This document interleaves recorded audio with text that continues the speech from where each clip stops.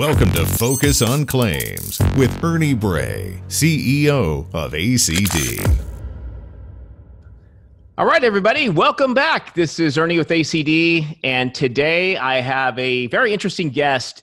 I heard some shows that he was on, and I saw some videos out there about their company. I was really intrigued, and one of the examples he gave me actually hit home big time about floods, and he'll tell the story today. But it was really exciting, so I wanted to get him on the show, hear the entrepreneurial story, and today I have Bob Frady of Hazard Hub. Bob, glad to have you on. It's a pleasure to be here, Ernie. How are you today? Yeah, doing well. Doing good, actually. You know, you've been everywhere. Seems like you guys are all over the place. What's with that? Yeah. As an entrepreneur out there, what's with this marketing? I see you guys everywhere. You guys are really making a name for yourself. You know, it's funny. You just have to be – if you keep repeating yourself, eventually someone's going to pay attention to you. When you got a kid and they're like, mom, mom, mom, mom. After like the 50th mom, someone pays attention. It's kind of like that with our marketing. Just a little bit every day. Well, I'm sorry, like I said, glad to have you on. So what have you guys been up to? I mean, what's some of the things I saw? I see a lot on your social media. You guys are out there. I see pictures of you guys seeing fire hydrants, and I see data about, information, how close you are to the ocean and flood zones. Tell us a little bit about, who you are first off, and what do you guys do? Sure. I'm Bob, co-founder of Hazard Hub. We're a bunch of data geeks who love data with a focus on insurance.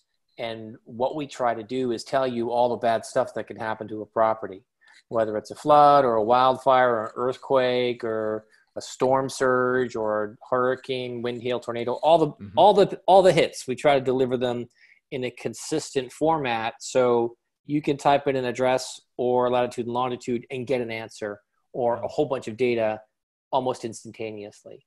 So you can understand what the risks are of that property. That's what we do.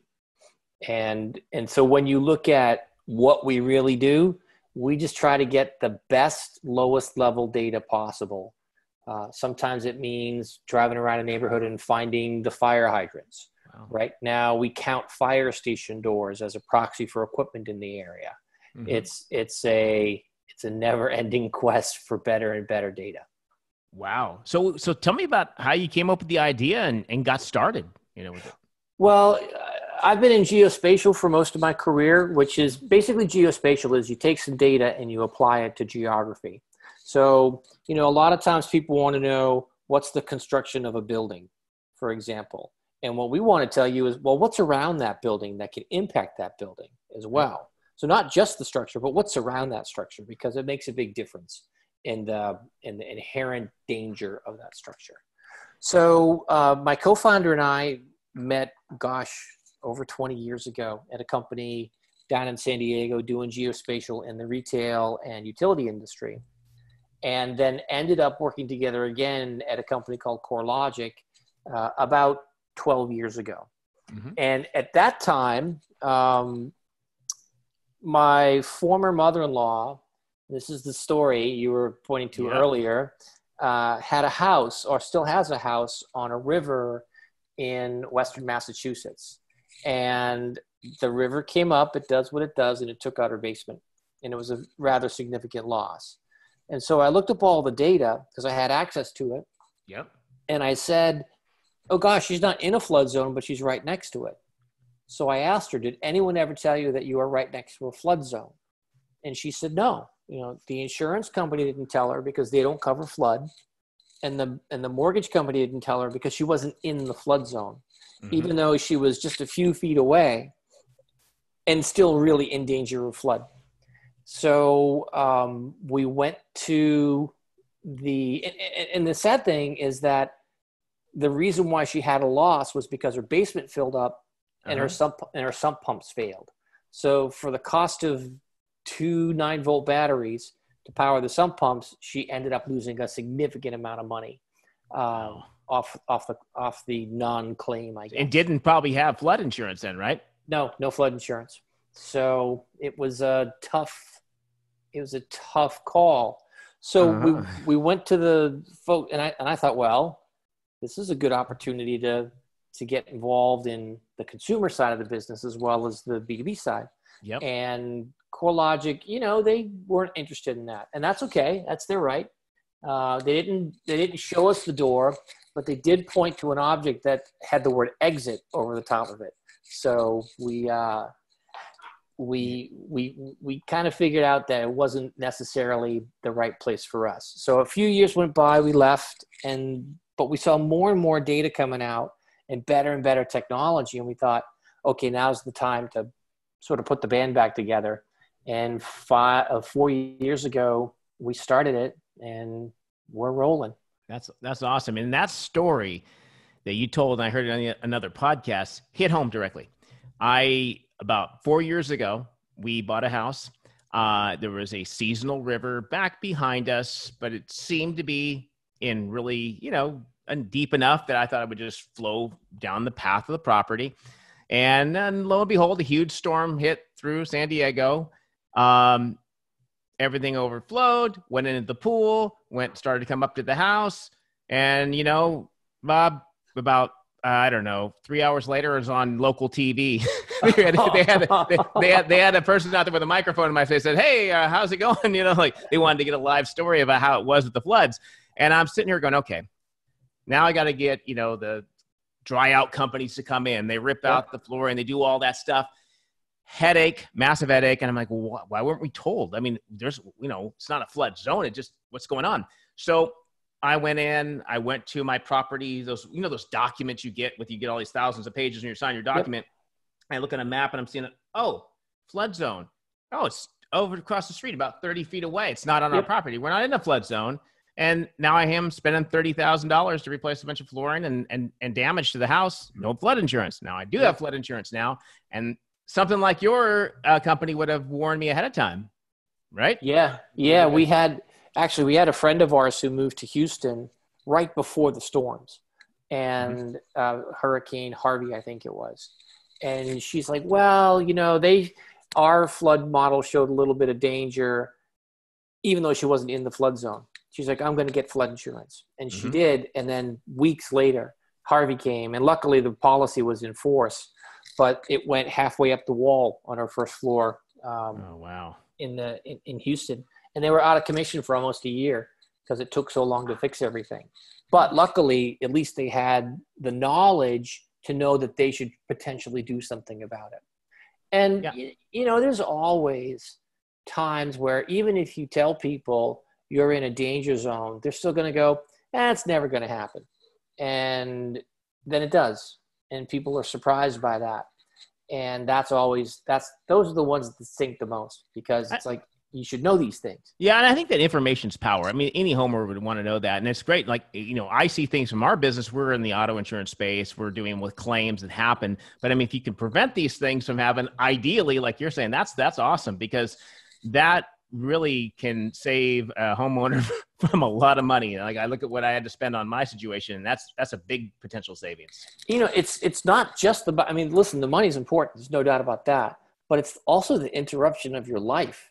It's a humongous pain to have a claim. And the people who are often most diligent about taking care of their properties are people who've had a claim before because they're like, wait a second, bad stuff can happen to me. Yeah. So they take a little bit more care to take care of their property. I mean, most people's homes are their single biggest investment. So we think that give them the data and they'll want to help take care of it. So you don't have to get involved. Yeah. So what would you say like the differentiator is with you guys, your company compared to others doing similar stuff? What's like the driving thing that differentiates you? In every company, there's always a person who's like, we should do this and we should do that. We should try this and try that. And that person either gets stuck in a corner somewhere or many times gets fired or leaves because they always want to innovate, but they can't. The organization just doesn't support innovation. We have three of those. The three co-founders of our business are always thinking, okay, let's do this, let's do that. And that's the biggest difference is, we had a customer, we have a database that we call the Breaking Bad database. And it's a database of formerly clandestine drug labs in the US. And the reason why we built it is because I was watching too much Breaking Bad, and I talked to one of our customers who's in the E&S space and said, wouldn't it be great to know if a house used to be a drug lab before you insure it? And they're like, yeah, that would be really great to know. So we went out and built the database. I didn't have to ask anybody. Yeah. And now we have a database of formerly clandestine drug labs. It's funny you say that. Because we were visiting a relative, gosh, it was about 6 or 7 years ago. I think it was in Northern California.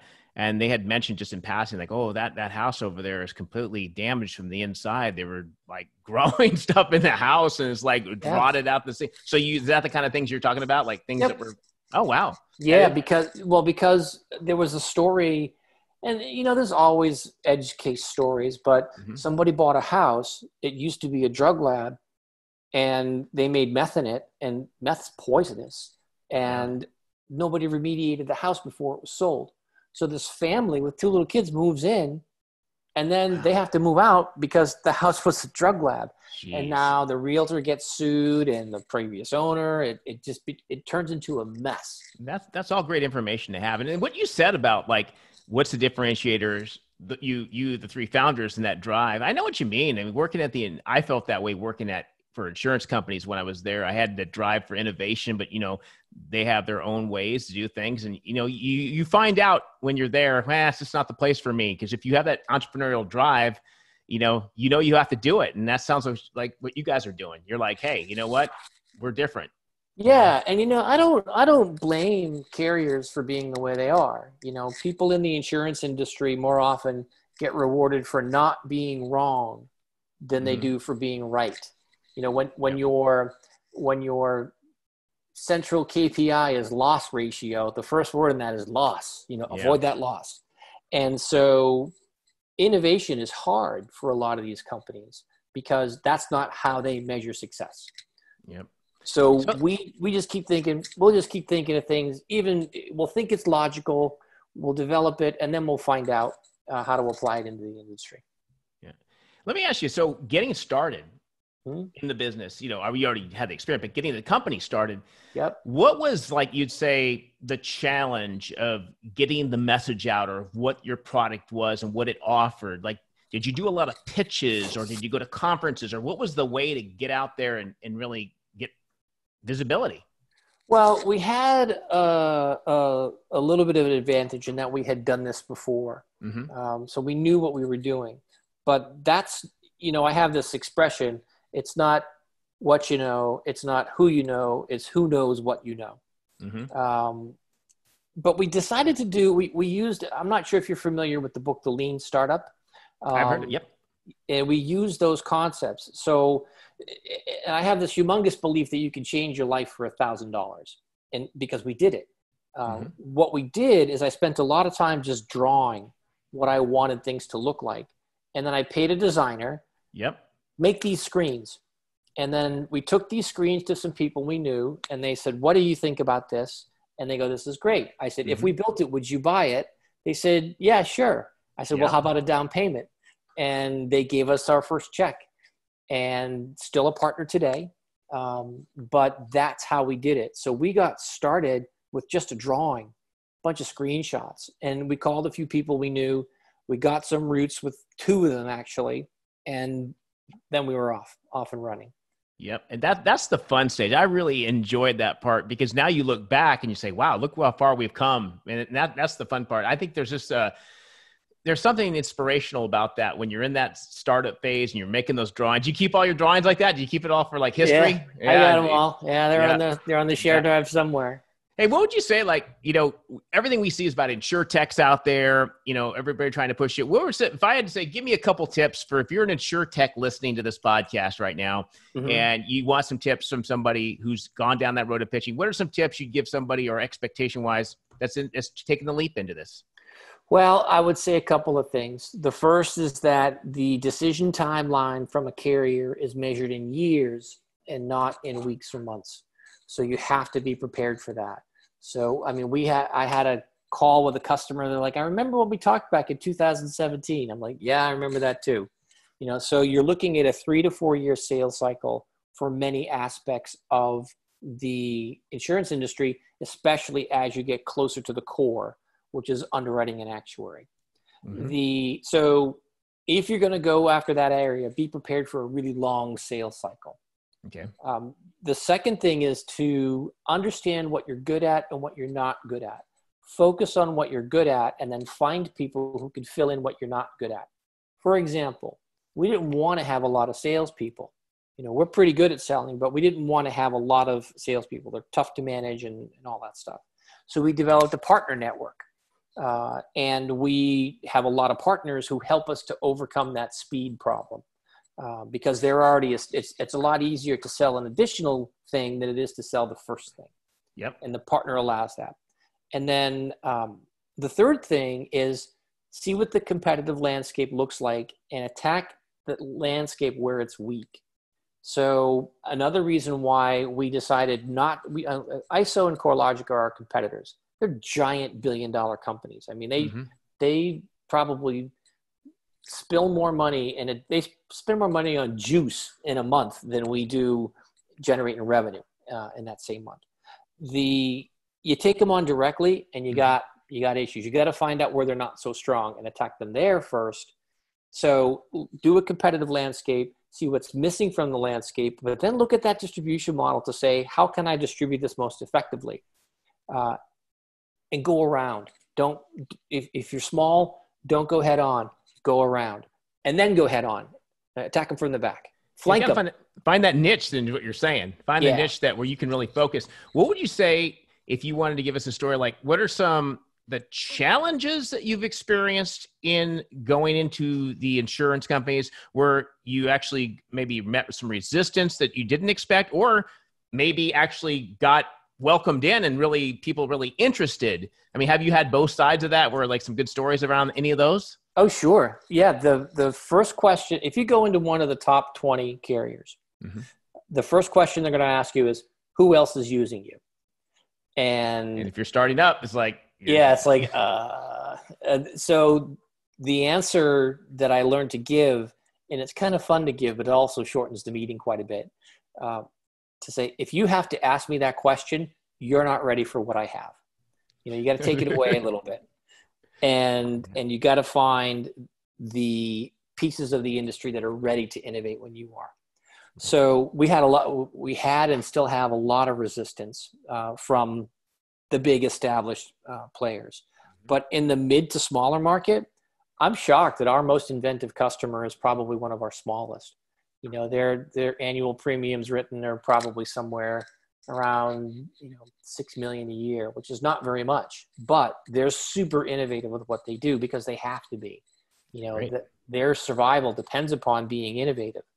And so that was such a surprise, and they have been a great customer and refer us to people and surprising that the most innovation occurred in some of the smaller aspects of the market. That's very good. Would you say the pandemic, have you seen any change in the pandemic in this cycle? Has there been more people reaching out or less? Or would you say that because in our side, in the auto side, we've seen a lot of people wanting to move toward the virtual claims process. This has been kind of a real driving factor, probably, because of social distancing and things like that. So we've seen a lot of innovation in claims side. But on your side, are there still people that has it caused people to maybe look into more of these solutions now, or are they pulled back? What do you feel? I kind of look at it like it's like at home. When you're sitting at home and you're working from home, you have more time on your hands. So, you have that junk drawer with all that stuff in it. Eventually you get to that junk drawer and you're like, all right, I'm going to organize this closet. Finally, yeah. And I think what's happened for us is so many people have more time that they're able to investigate things that they might just push it off. Plus, with all of the move to digitization and lowering the footprint in terms of how much information you have to give to get a quote, it's accelerated the push towards what we do. So COVID has been good for us, not because of COVID itself, but because it's freed up people's time to investigate newer and smaller companies, and the fire's been lit under them to be more streamlined in the way that they do things. And that's where we really help companies. That's good. That's good info. Let me ask you this. How have you talked a little bit about the partner selling and on our side, we always talk about partnerships are important. I see a lot of insurtechs we are partnering with on our claim side, and there's a lot more openness to the partnership aspect of it. If you could speak a little bit more about what you're seeing in partnerships, insurtechs working together, more people, how do they, what are you seeing in that area? Well, the idea to not partner a lot of times is built out of arrogance. And it's like, I've got the perfect answer.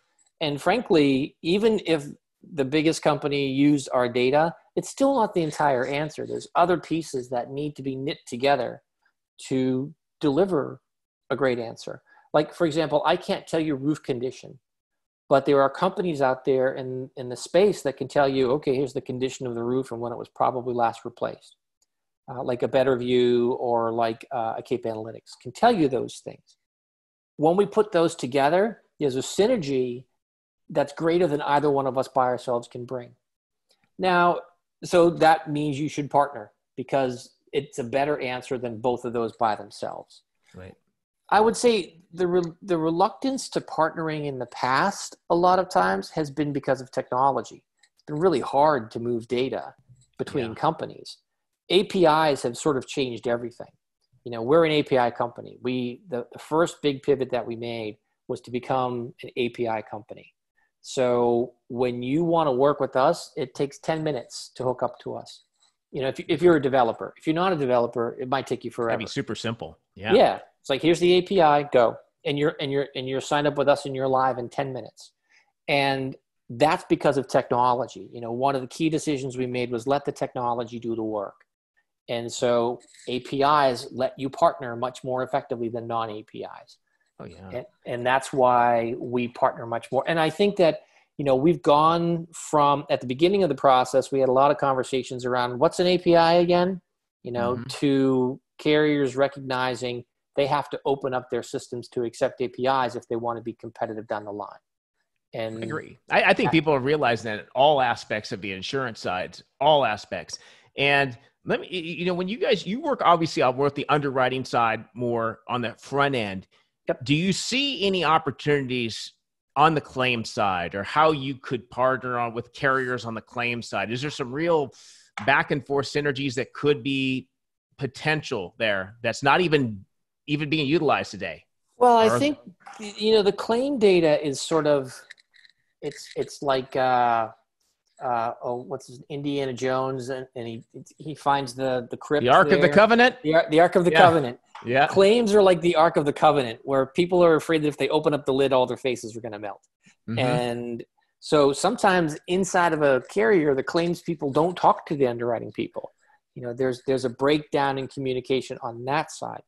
We think that by examining claim data, it can help you to improve your underwriting by understanding what the variables are that maybe predict some of those claims or show the preponderance of some of those claims.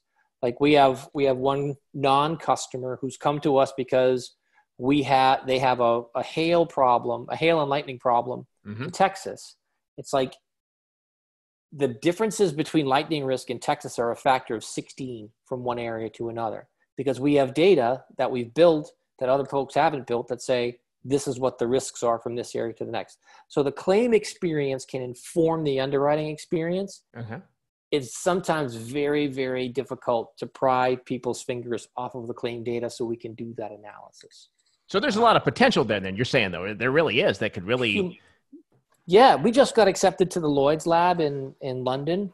And one of the key factors is we want to take your claims data and we want to run it past all of our data and models to show you that this is how it can work on the front end, and you can price more effectively or underwrite more effectively. Tell me about the Lloyd's Lab. So what is that exactly?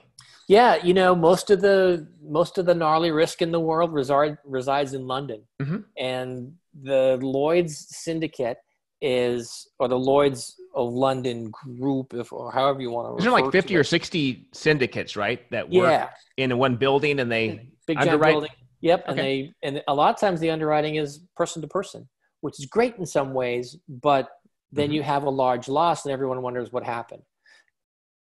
What we're looking to do with Lloyd's is to figure out how do we integrate our data retrieval into what they do.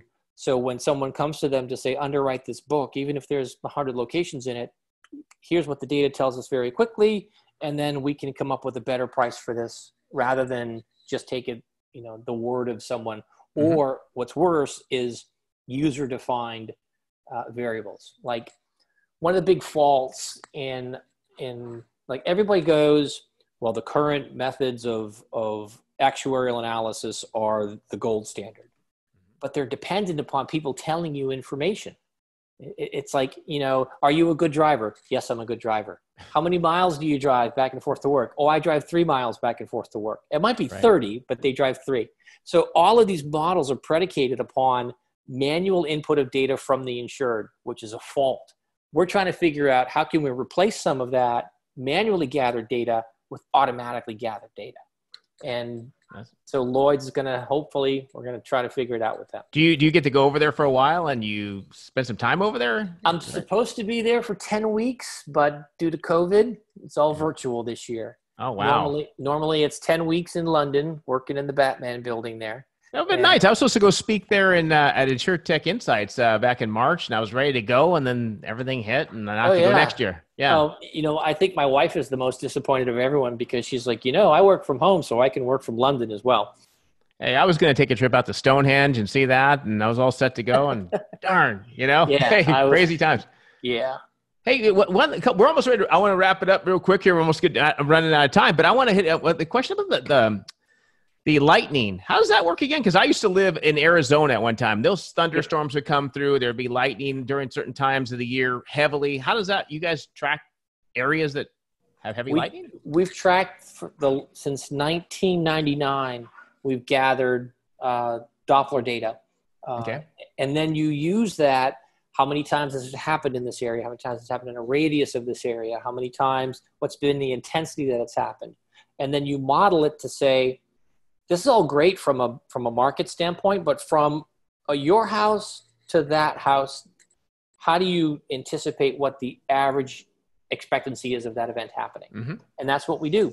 You take reams and reams of data, you build some what you'll call machine learning or AI around it. Okay. And then you come up with here's the 1 year probability of getting struck by lightning or hit by hail or tornado or wind, damaging wind. Wow. You guys it sounds like you guys have a ton of data. I mean, anybody writing homeowners policies and all these kind of things, that would be a huge asset to have. So, yeah. I mean, very exciting stuff. So, hey, tell me about is there anything that is coming out, exciting news that you'd like to share with the audience or anything you guys have going on that you'd like to tell us about?